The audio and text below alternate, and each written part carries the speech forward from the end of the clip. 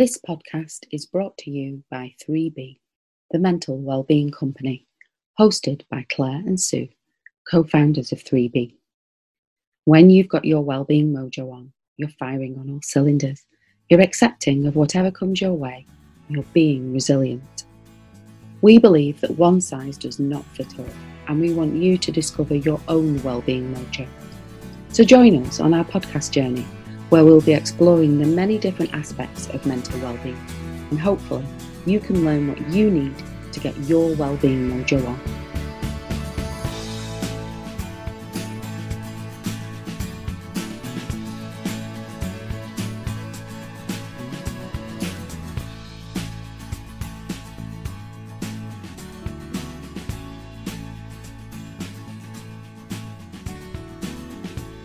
So, valuing ourselves.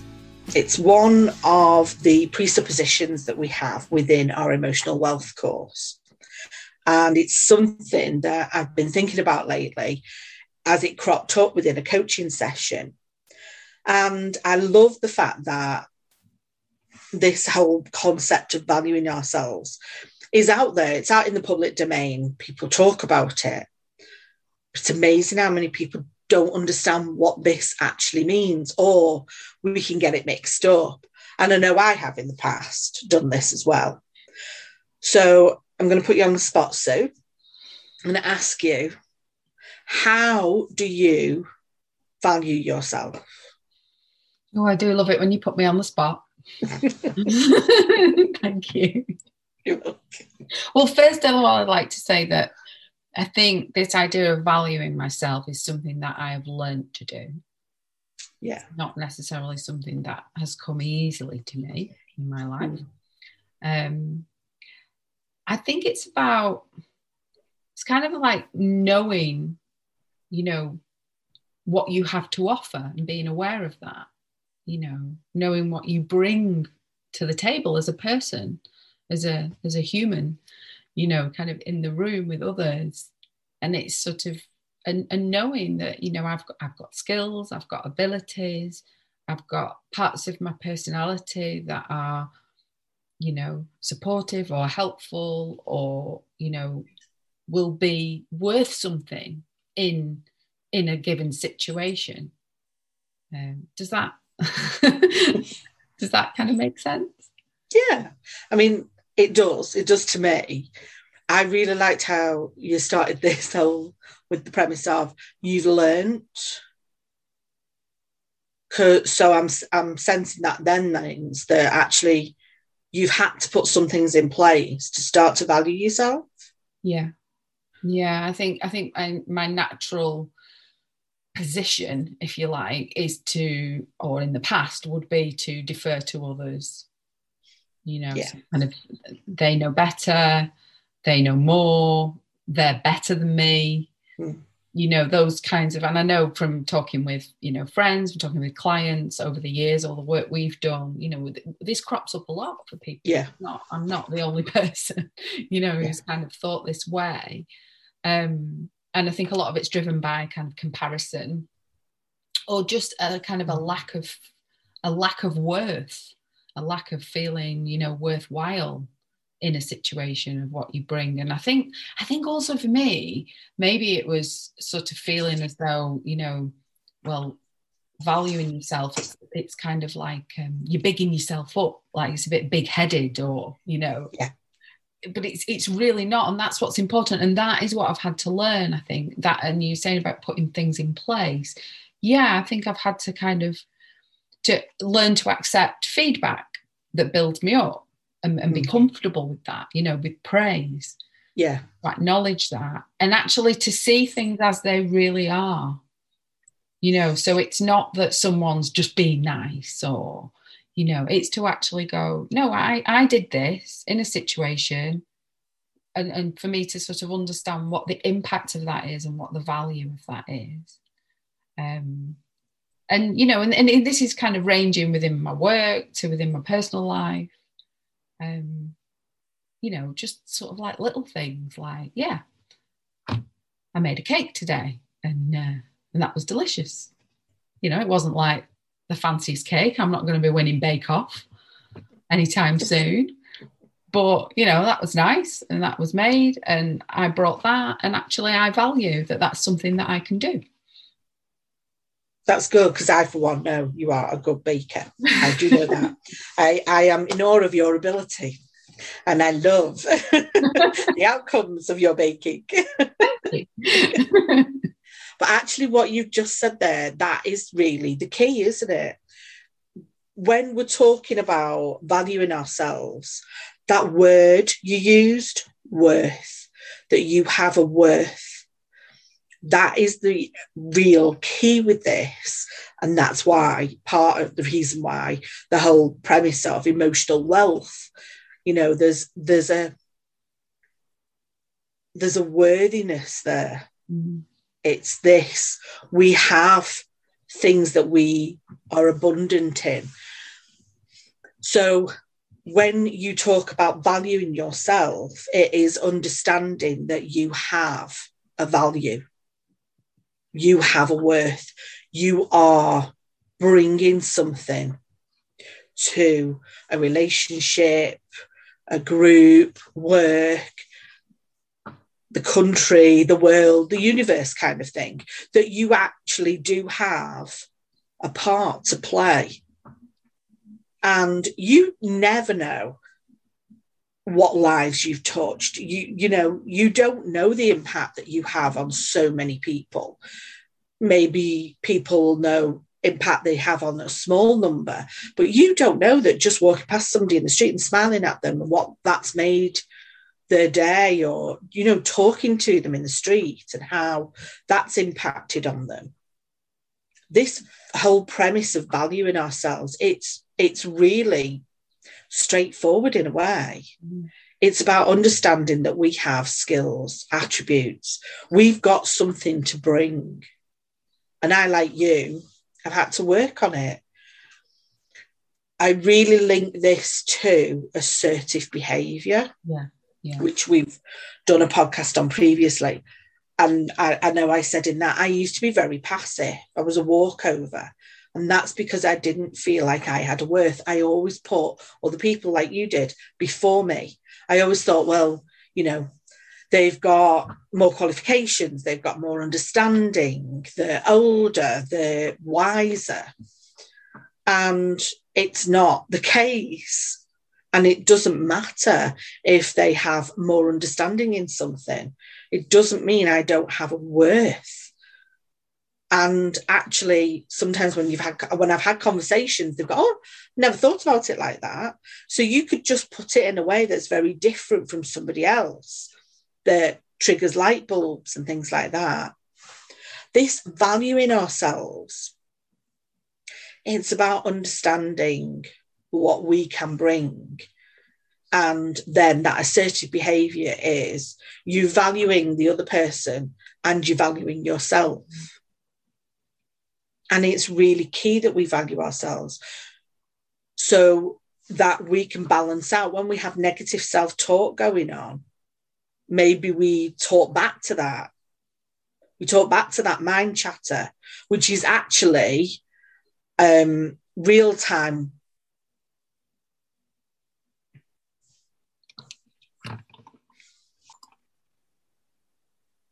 resilience. Sorry, forgot the word for a minute there. It's real-time resilience, talking back to our mind chatter. So if you're saying to yourself, oh, you never bake well, everything always comes out awful, actually, that's not the case. And it's not the case for me. So even though I think you're a better baker than me, actually, I've baked some stuff and they've been really nice. You have, it's true. And I know you tasted some of them when I've let you. Because, you know, sometimes might go a little bit haywire. But you know what? I have other skills, and that's the thing. And that's what I very often say that. Yeah. Because I'm really bad at directions, really, really bad at directions. I mean, it's to the point where I am excellent at being rubbish at directions. Well, you know, it reminded me of someone I used to work with years ago who used to refer to weaknesses as a minor strength. which I used to. It's kind of like valuing the fact that I'm okay with the fact that this isn't, one of my strongest things that I'm, But actually, it's about that, because you can't be fabulous at everything, no matter how people may try.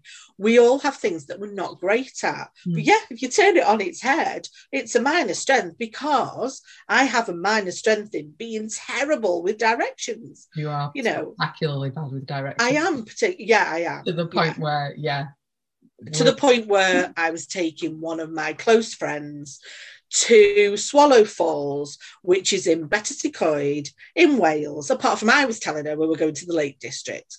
I got us there, but we were going to the Lake District, and I kept saying that.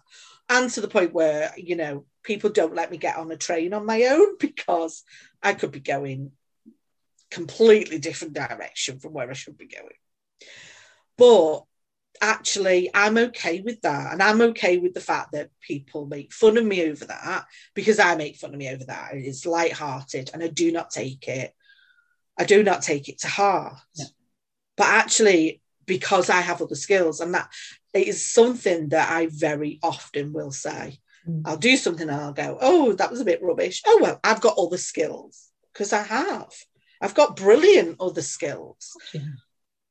But I'm not perfect at everything, and I'm not brilliant at everything, because, newsflash, I'm a human being, flawed, just like everybody else. And isn't that part of valuing ourselves? It's knowing that we have flaws, but we're not obsessing about them. We're not kind of, sort of like on the self-improvement kind of bandwagon. I've got to fix this about myself. It's kind of accepting that, and part of valuing yourself is sort of like, I'm a human being, flaws and all, I accept this about myself. I'm going to focus on the good stuff and be really brilliant at the things I'm good at, develop my natural abilities, the things that I enjoy, the things that bring me pleasure, that give other people pleasure, and I'll excel at those. And actually, because then we get the feedback, because then what makes us feel good, that then feeds into us, doesn't it? It nurtures us, and that feeds our kind of our mindset and our mental well-being, our mind health, and actually gives us the capacity then to value ourselves more. So it's kind of, it's like a reciprocal thing that we're kind of giving ourselves. I love what you're saying about the self-talk, because I think that's a real key thing to valuing ourselves. And that is one of the tactics that I've applied, is keeping a check on my self-talk, because I used to not be very nice to myself, in terms of how I would. And I think you're right. I think that is a definite indication of devaluing. Yes. And not sort of acknowledging worth. And that can be very, very detrimental to our mental well-being. So if you've constantly got a voice sort of telling you, good, and telling you that was rubbish, and what did you do that for, and what you're going to do now, and, even if it's just little things, like I'm really clumsy in the kitchen. I'm a good baker, but I'm very clumsy in the kitchen. So I'm always dropping things. I'm constantly, kind of, everything's like, it's noisy when I'm in there. And I can find myself going, oh, Sue, you're an idiot, and then I'm like, that wasn't very nice, Sue. Yeah. Kind of, it sounds like I am just constantly having this like back and forth with myself in my head. But actually, I have talked to other people about this, and quite a lot of people have a constant mind chatter. I know not everybody does. I know for some people it's, what you're on about, my inner voice is very quiet.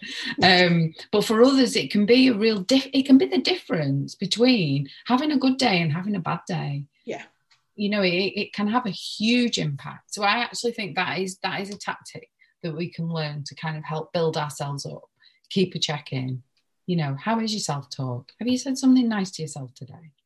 Have you valued yourself today? Yeah.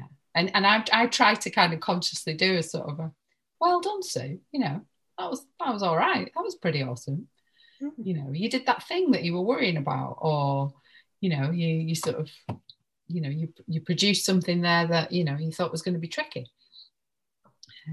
It's kind of how you're treating yourself because for me, if you don't treat yourself well and if you don't value yourself, how can you expect other people to sort of do that back? Totally. It's like when you were saying before that it's something you worked on, it's something I've worked on. I remember when I was passive, the majority of people that I knew then are not in my circle of friends anymore, because actually I didn't value myself and they didn't value me. I've got one or two friends that I've known all of my life, and even though I didn't value myself, they still did, and they're still in my life today, you know, people who I've known since literally being born. And that's the difference. It's really key to value yourself. And it's really easy to do it in one aspect, as in it's not hard work. It's about making sure that you understand that what can be the difficulties, what you've just said. It's practicing dealing with that negative self-talk, making sure that there's something positive coming from it. So either talking back to that mind chatter and going, that's not true. I'm not always bad at baking. You know, it doesn't come easy for you. Well, actually, if it doesn't come easy for you and you make something that everybody loves, then how blimmin' brilliant must that have been then for you? You know, it's that kind of thing. And it's just, it's taking the compliments. I must have told you that time where I'd made a lemon posset sort of tart thing, and I'd made it before and it was lovely, and I'd done a bit of a change, so it was a little bit like my mum's recipe but like my own as well, and I'd done some alterations in it. It'd come out the first time really nice, and I was going to friends and we were having sort of like a Christmas meal, not on Christmas Day, but we were all coming together to celebrate Christmas. And it, long story short, it was like soup. It hadn't set. And no matter how much it'd been in the freezer, I took it along and they put it in the freezer for me, and it still hadn't set. And do you know what? They all said, do you know what? It's lovely tasting.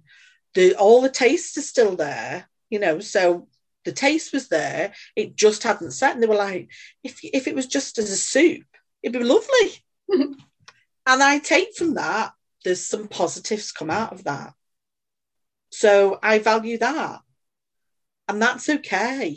So there are always things that we can find about ourselves, because I can tell you now, every single person on this planet has a value. Every single one has a value. We all have something to bring. So if anybody listening to this is thinking, yeah, but I don't, you're wrong. You do. You very, very much have a value. You just need to find it for you. I love that, Claire. I think that's really important for people to hear, because I think another part of this is that what we haven't talked about is that you already have it. Yeah. You don't have to earn it. You don't have to deserve it. You know, you already have it. You already have something of value to bring. You just have to believe it. Yeah. You know, and I think that's the key, isn't it? The kind of and kind of recognizing what those things are. You know, and if this is something to work at, then make a note of what those things are. Make a note of if somebody says thank you, or, you know, pays you a compliment, or, you know, just kind of either write it down or make a mental note, you know, build up that self-worth, you know, that and value yourself. Treat it as like I'm going to do my valuing myself project. You know, it's kind of this could be something that, you know, you kind of you take on, and it may not come easy, and there might be days where you really don't feel like it, you know. But that's where some of the other things that we've talked about can come in, like you say, or the podcast on assertive behavior. We also did one on affirmations recently. That's a great way to kind of help build up how you value yourself, isn't it? You can do an affirmation around that you sort of say to yourself every day. So there's lots of ways to kind of to recognize, or even to kind of ask people, you know, your friends, your family, you know, what is it that you value about our relationship? get some specifics off people. I know that's kind of not really the way that we generally tend to talk to one another. But maybe those are the kind of conversations we should be having more of, you know. Yeah. Kind of open up and let's kind of get into what it is that, you know, people value about, because that's maybe there are things that people see in you that you don't recognize in yourself. I think that's all part of it. All of these details, all of these things, when we know we have a worth, we're able to focus on what we bring, and we're able to do more of that. That then brings us pleasure. That brings other people pleasure, you know, and then that feeds our capacity for good things. More of the good stuff happening, really feeling it, really believing it, and really building up our mind health.